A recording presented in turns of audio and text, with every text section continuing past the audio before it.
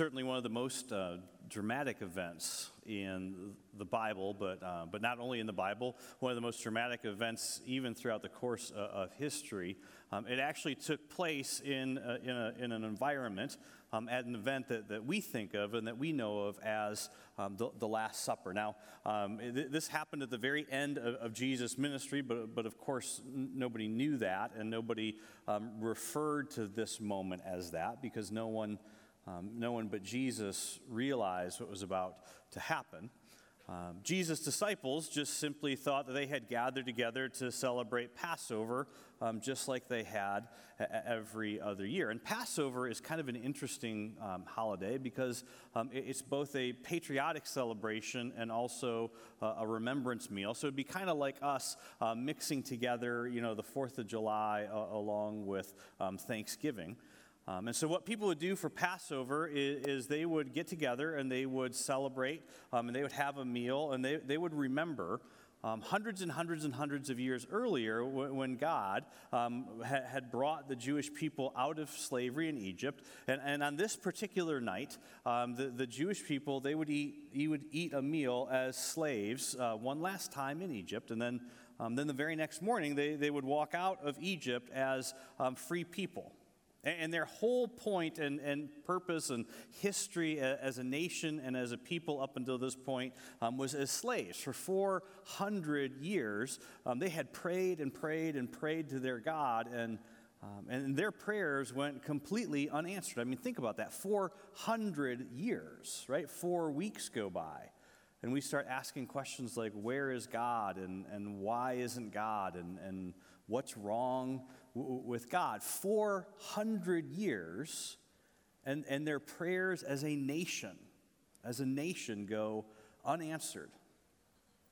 Finally, God sends Moses to them, and Moses tells the people, he says, okay, we're leaving, but we're going to leave tomorrow, in fact, but he says, but tonight, death is actually going to pass through the entire land of Egypt, and every firstborn of both man and animal, they are all going to die in every single home all throughout Egypt, except for those homes that are marked on their doors, on the sides and the top of the door frame to their home with the blood of a lamb. And so every Jewish family, taking Moses at his word, they slaughter a lamb, they eat a special meal, and then they take some of that lamb's blood and they mark the outside door of their home on the sides and on the top of the doorpost. That night, death moved all throughout the land of Egypt, but it passed over every home that was marked with that lamb's blood. And the very next morning, the Pharaoh told the Jewish people to get out of Egypt, and so the Jewish people start making their way towards what would later become known as the Promised Land. And 1,500 years after that event, Jesus is gathered in this place to celebrate this event with his disciples, just as it had been done every single year since the Jewish people left Egypt 1,500 years earlier. And so they had done this before. But this time, things were different. The last time they celebrated this meal, things were going great because Jesus was like a star. He was like a celebrity. Everywhere that Jesus went, there were just crowds and crowds and crowds of people. And the disciples were the people closest to Jesus. They were on his left and on his right, and so things were great for them. And the miracles were big, and they kept getting bigger, and the crowds were big, and they kept getting bigger, and so everything was absolutely amazing. But this time was different. At this time, it didn't feel like a celebration. There were rumors that a group of very powerful Jewish people were actually trying to arrest Jesus, and things had not been going well for Jesus or the disciples lately. In fact, the religious leaders kept making all these crazy accusations about Jesus, trying to get something to stick. I mean, they were clearly trying to separate Jesus from these crowds of people that were following him. And the disciples knew that if Jesus were to go down, then they're certainly going to go down with him. And then to make matters worse, I mean, Jesus recently had seemed to get fixated. He almost became obsessed with his own death. He was constantly talking about being taken and dying. And Jesus had made those kind of comments before, but now it was just like, it was constant. And he wouldn't stop talking about it. And the disciples, they just kept trying to ignore it, because for them, in their way of thinking, much like our way of thinking, if God is with you, right, then things are going to get better. There's going to be more certainty, not less certainty.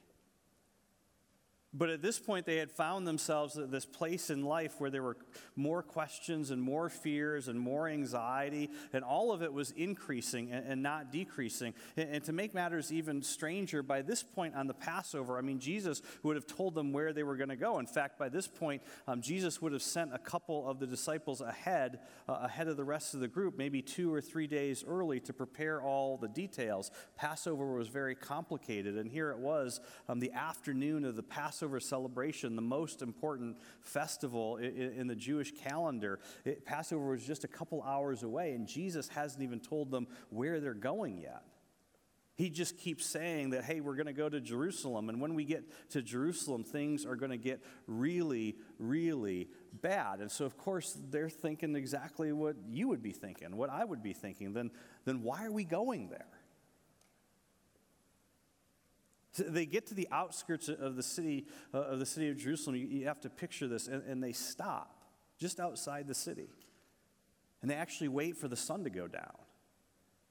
And then under cover of darkness, Jesus sends 2 of the disciples into town to meet a mysterious man who takes them to a mysterious place. And it's at this moment that the disciples finally realize that somehow Jesus is actually prepared. He's gotten everything ready for Passover, but he didn't tell any of them what it is that he was doing. It's like all of a sudden, he didn't trust them anymore. So Jesus and the disciples, they sneak into Passover under cover of darkness. There's no palm branches waving. There's no shouts of Hosanna. There's no crowds lining the streets. Just like there had been just a couple of days earlier, they quietly they make their way to this house. They go up this set of outside stairs, and they gather in this upper room. And when they're finally all together, and they start to settle down, and they're getting ready to have what's supposed to be a celebration, Jesus actually starts off by looking all of them straight in the eye, and he says, I tell you the truth, one of you is going to betray me. Like literally, one of you is going to hand me over. I mean, things had clearly changed. One, Jesus said, who is eating with me. See, this was a sign of how deep the betrayal would actually be, because to eat with someone in their culture, much like eating with someone in our culture, is a sign of closeness and relationship. And to eat together with somebody on a holiday, especially a big, important holiday, was to say, okay, not only is it one of you who knows me, no, it's actually one of you who has chosen to gather around this sacred table with me and to celebrate this amazing thing that God has done for us. It's one of you who is here, who is closest to me, and who is celebrating and eating with me. It's one of you who is going to betray me. The disciples, as you can imagine, they were saddened or disappointed. And one by one, they came up to Jesus and they said, Jesus, surely it's not me. Jesus, you know me, Jesus. You know I would never do this. It's not me. And Jesus said, it is actually one of the 12. It's one who dips bread into the bowl with me. The Son of Man will go. In other words, don't miss this. Jesus is saying, the Son of Man will go. Everything that is occurring right now is occurring exactly the way that God had said it would happen. The Son of Man will go just as it is written about him, but woe to the man who betrays the Son of Man. It would be better for him if he had not been born. Now, this book, the Bible, this is filled with accounts of events that have been written and that have taken place in times that were filled with extreme uncertainty, times where it looked as though God had gone dark. And so for the next several weeks, we are going to address two questions that every single one of us, maybe you right now, are asking yourself, things that we've asked ourselves during the course of life, which are these two questions right here. Why is God allowing this? And am I going to make it through it? What do you do when you find yourself in a series of circumstances and there is really no way that you can change any of them? You want to believe that God is good, but life is doing a pretty good job of trying to convince you otherwise, right? Because there are problems that you can solve, but the truth is there are also some unsolvable problems, aren't there? And there are tensions that you can resolve, but there are also some unresolvable tensions. And at some point in your life, just like in my life, and for many of us at many different points in the course of our lives, we're going to find ourselves in a set of circumstances where it is what it is, and everything is telling us that's just going to be the way that it is. And see, it's in those moments and it's in those seasons of life that this is actually the perfect place to run to. Because, see, your favorite Bible story, right, the story that you grew up with, the story that you love to hear over and over and over again, your favorite psalm, your favorite proverb, all of it was written in, and all of it reflects a time of extraordinary uncertainty. This is not a book about rich people having fun. This is not a book about how to make all of your dreams come true. It's not even a collection of happily ever after stories. That is not what's found in the pages of this book. Instead, every single narrative, every single event, every single passage in this book, all of it, everything that we draw hope and security from, all of it comes from difficult times. All of it comes from troubled times. And it comes from people who discovered that in the midst of the darkness, that God is still present. That silence from God is not a result of his absence. That uncertainty in life does not mean that God is untrustworthy. And if ever there was a time to develop the habit of reading your Bible for yourself, it is now. This is why we want you to join us this year in 2023 as we help teach you and help get connected in reading through the New Testament, the Psalms, and the Proverbs by reading just one chapter of your Bible a day. It's why I want you to grab one of these reading plans on your way out so that you have a way that you're actually in God's Word every single day, because it's in the pages of this book that we find a story that so many of us are familiar with, the story of a young man by the name of Joseph, right? Joseph. And I know that all of you who have siblings, at some point in life you've had problems with your siblings, right? But imagine Joseph, who finds himself at the bottom of a well and who listens as above him his own brothers are having this conversation. Should we kill him or should we sell him? I don't know. I think we should sell him. No, I think we should kill him.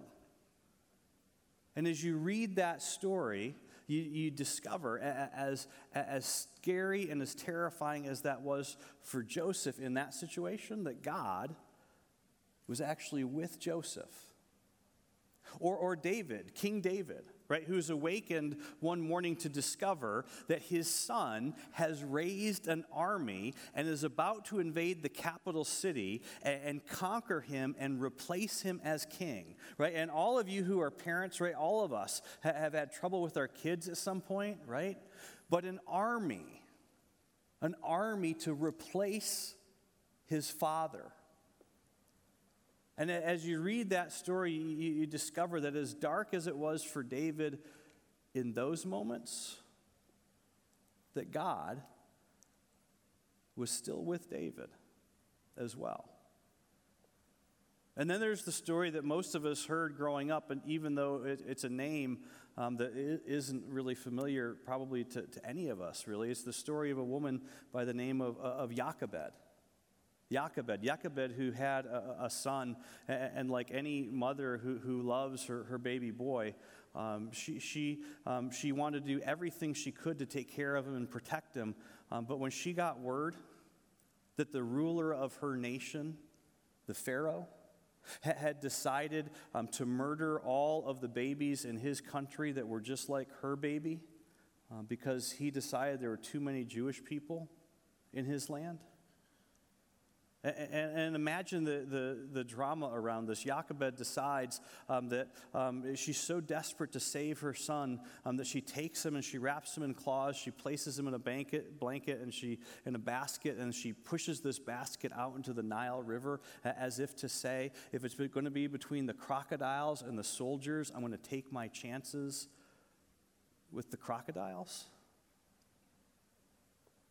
And as you read that story, you discover that somehow in that incredibly scary and dark and unimaginably horrific situation, somehow God is actually right there as well. And if you keep reading, you discover that this story is actually the foreshadowing of another story.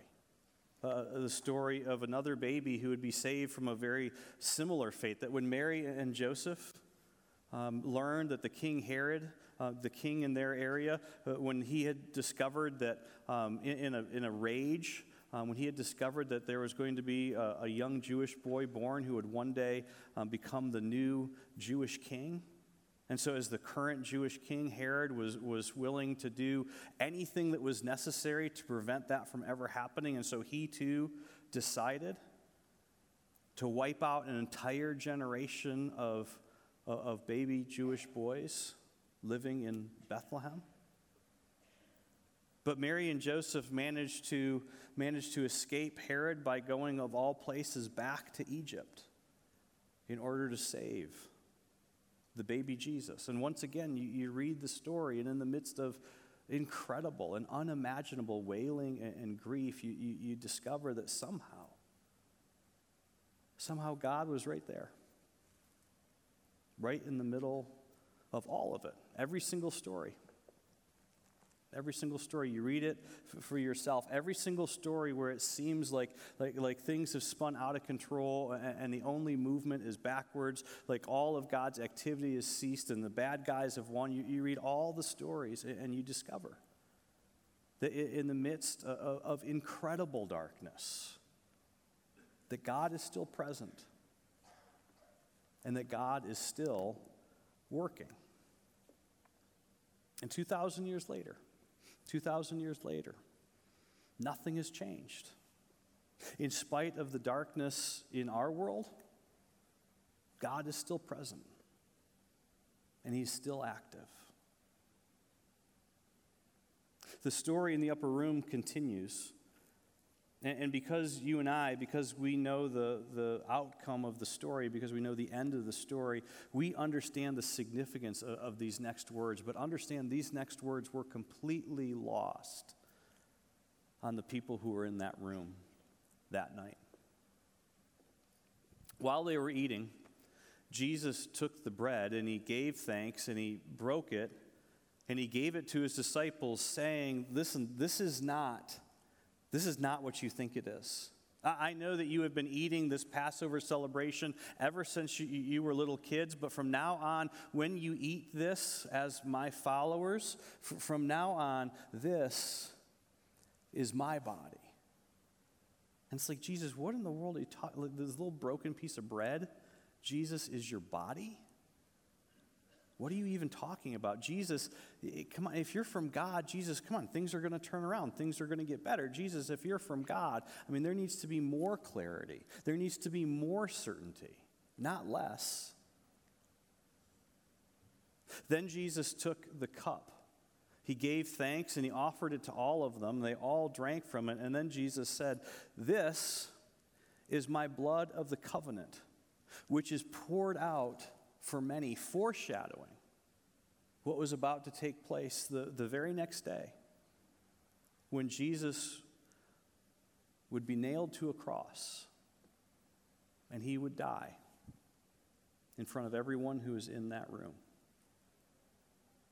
Very soon after Jesus said this, he left the upper room and he went with his disciples into the Garden of Gethsemane, and on the way, they discover that things are actually going to get worse because Jesus looks at all of them and he says, "All of you are going to fall away. Because it is written, I will strike the shepherd and the sheep will be scattered. But after I have risen," Jesus said. And see, this is the part that they just could not comprehend. This was the part, even though Jesus was telling them exactly what was going to happen, because of everything happening around them and everything happening to them and all of their feelings and all of their emotions, they just could not reconcile what they were experiencing in their circumstance with what it is that Jesus was actually saying to them. After I have risen, I will go ahead of you to Galilee. And see, as Peter is listening to all this and he's thinking about this, he's thinking, okay, Jesus, there is no way this is going to happen. Jesus, if you're really from God, if you really are the Son of God, then this is not how the story is supposed to go. There should be more certainty. There should be more miracles. There should be more faith. Jesus, there should be more intervention. Jesus, listen, even if everybody falls away, Jesus, I will not. Because, Jesus, that's just not how the story is supposed to go. And then just a couple hours later, when this man is confronted by a middle school girl of simply knowing Jesus, Jesus is denied by Peter 3 times. Simply for being an acquaintance. Now, here's the question for all of us as we begin this series together this weekend, and we're going to come back to this throughout the course of this series over the next several weeks. As you and I, as all of us, as we continue to experience uncertainty in our own worlds, with our families, our jobs, with the economy, with your retirement maybe with your ability to go to school or to be in school, perhaps with your own personal health. Right? With all of that uncertainty, here's the question. Can you trust God even when God goes dark?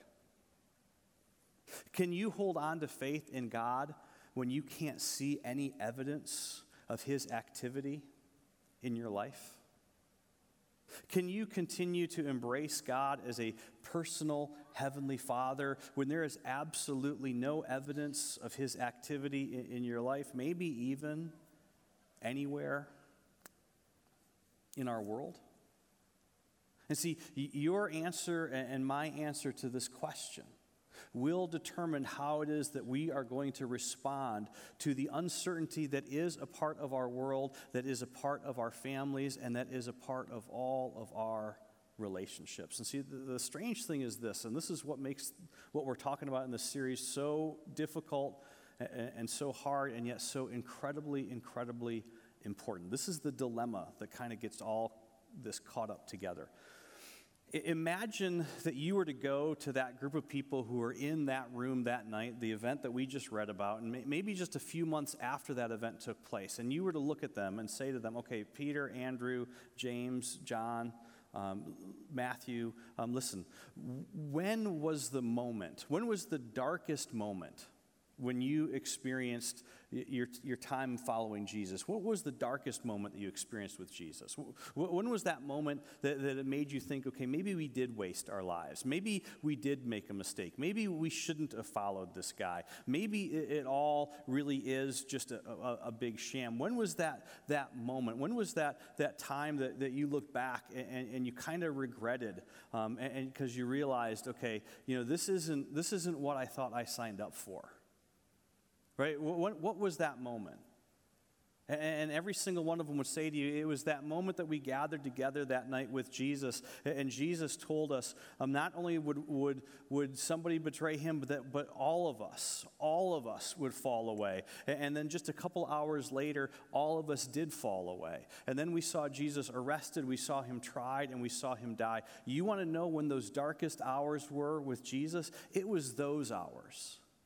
Because it was those hours where everything around us and everything we were experiencing, everything we were feeling, everything we were seeing, all of it was telling us that God had left us and God had gone dark. But if we were then to ask those very same people this question, where in your time with Jesus do you think God was actually doing his greatest work? Was it when Jesus was healing the sick? Or was it when Jesus was healing, when he healed the crippled guy? What about when Jesus healed the blind guy? Was it when Jesus called Lazarus out of the tomb? I mean, think about it. He had been in there dead for 4 days, and you saw them roll the stone away, and you heard Jesus say to Lazarus, come out, and you actually watched a dead man come walking out of the tomb. Surely that was the moment that you realized that Jesus was doing, that God was doing his greatest work. But they would have said no. No, that wasn't it actually. Actually, it was those very same hours when it looked like God was doing the least. It was actually those very same hours when we thought God was missing, that God was doing his greatest work. It was in those hours that we thought God was completely inactive, that God was in fact most active. Because see, those would be the hours that for literally thousands and thousands of years, people of every culture and every language would look back on and they would rejoice in because of God's goodness and his grace. But if you would have asked those men in that moment, they would have told you this is absolutely foolish because it is clearly over.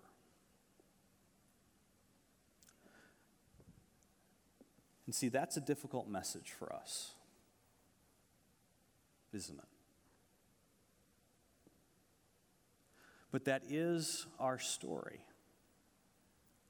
It is our story as people who place their hope and their faith in Jesus as their Savior. And it's not only our story because our story is reflected in the story of the gospel. For many of us, it's our story because that's our experience as well. That somehow God actually chooses to use broken people with broken lives and broken dreams and then show up and do his most amazing work in them. That for some reason, God actually chooses to take broken, hopeless situations and show up in an amazing way, often not the way that we want. Many times not in a way that we would ever ask for or in a way that we would ever want to experience again. But if we're honest, many times, when we look back on in hindsight, in a way that we wouldn't trade. Because many times, God's way is to make the greatest things happen in the midst of the biggest messes that life in this world brings. Because that is the miracle that only Jesus can do. But see, the question for you and the question for me is this: will we hold on to faith in Jesus when it's actually too dark to see his hand? When our faith begins to stumble and to shake? When our faith begins to waver and we start to look around and we begin to focus on our circumstances instead of our Savior? See, the truth is, with our world right now, this is the perfect time. This is the perfect time to learn to what it means to find hope and truth in the pages of this book. Now more than ever, this is the place to run to. Because all of these stories, every single last one of them, even the story of our salvation itself, all of it was birthed at a time of extraordinary darkness and extraordinary uncertainty in our world. And I get it. Because for some of you, you're sitting there and you're watching, or you're thinking to yourself, and you're thinking, okay, Joe, it's cute, maybe even moderately inspirational. But see, that's not going to help me get a job. And that's not going to take care of what I have to deal with at work tomorrow. And that's not going to fix things with my prodigal son or my prodigal daughter. And that's not going to make me better. And you're right. You're right. But you know what that does do? That reminds all of us, although that truth about the Scriptures doesn't change anything in our present circumstance, what it does do is it allows us to embrace the unknown. It allows us to embrace the unknown, knowing that God is still God, and that although our life is uncertain, that our God is not uncertain. Although life is uncertain, and family is uncertain, and jobs are uncertain, and economy is uncertain, and health is uncertain, your God is not uncertain. And this truth, and learning how to hold on to it and embrace it, even if it's just barely with your fingertips, helps us not to compound the darkness that we're experiencing by going off the rails and doing things that we are simply going to regret. And it allows you to be able to experience peace in the midst of incredibly difficult circumstances, as we're going to talk about in a couple of weeks. Being able to know that your Father and your Savior, they really are with you in the midst of the storm.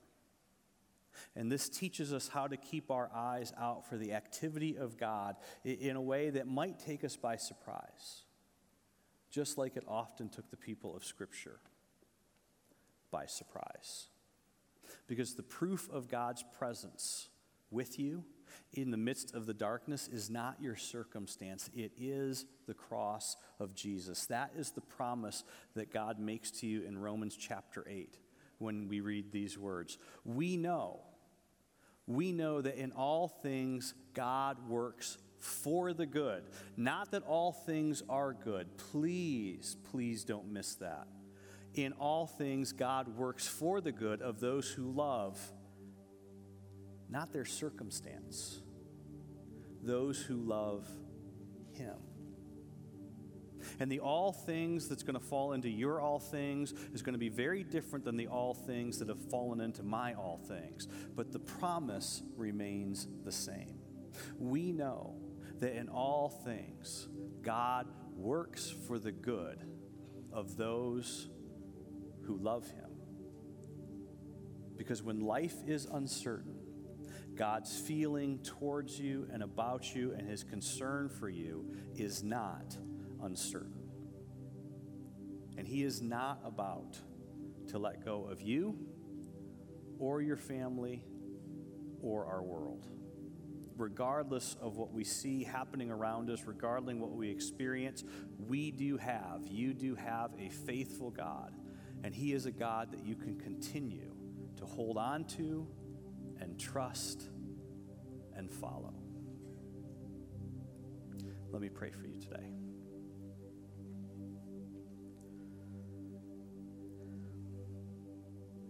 Heavenly Father, it is absolutely amazing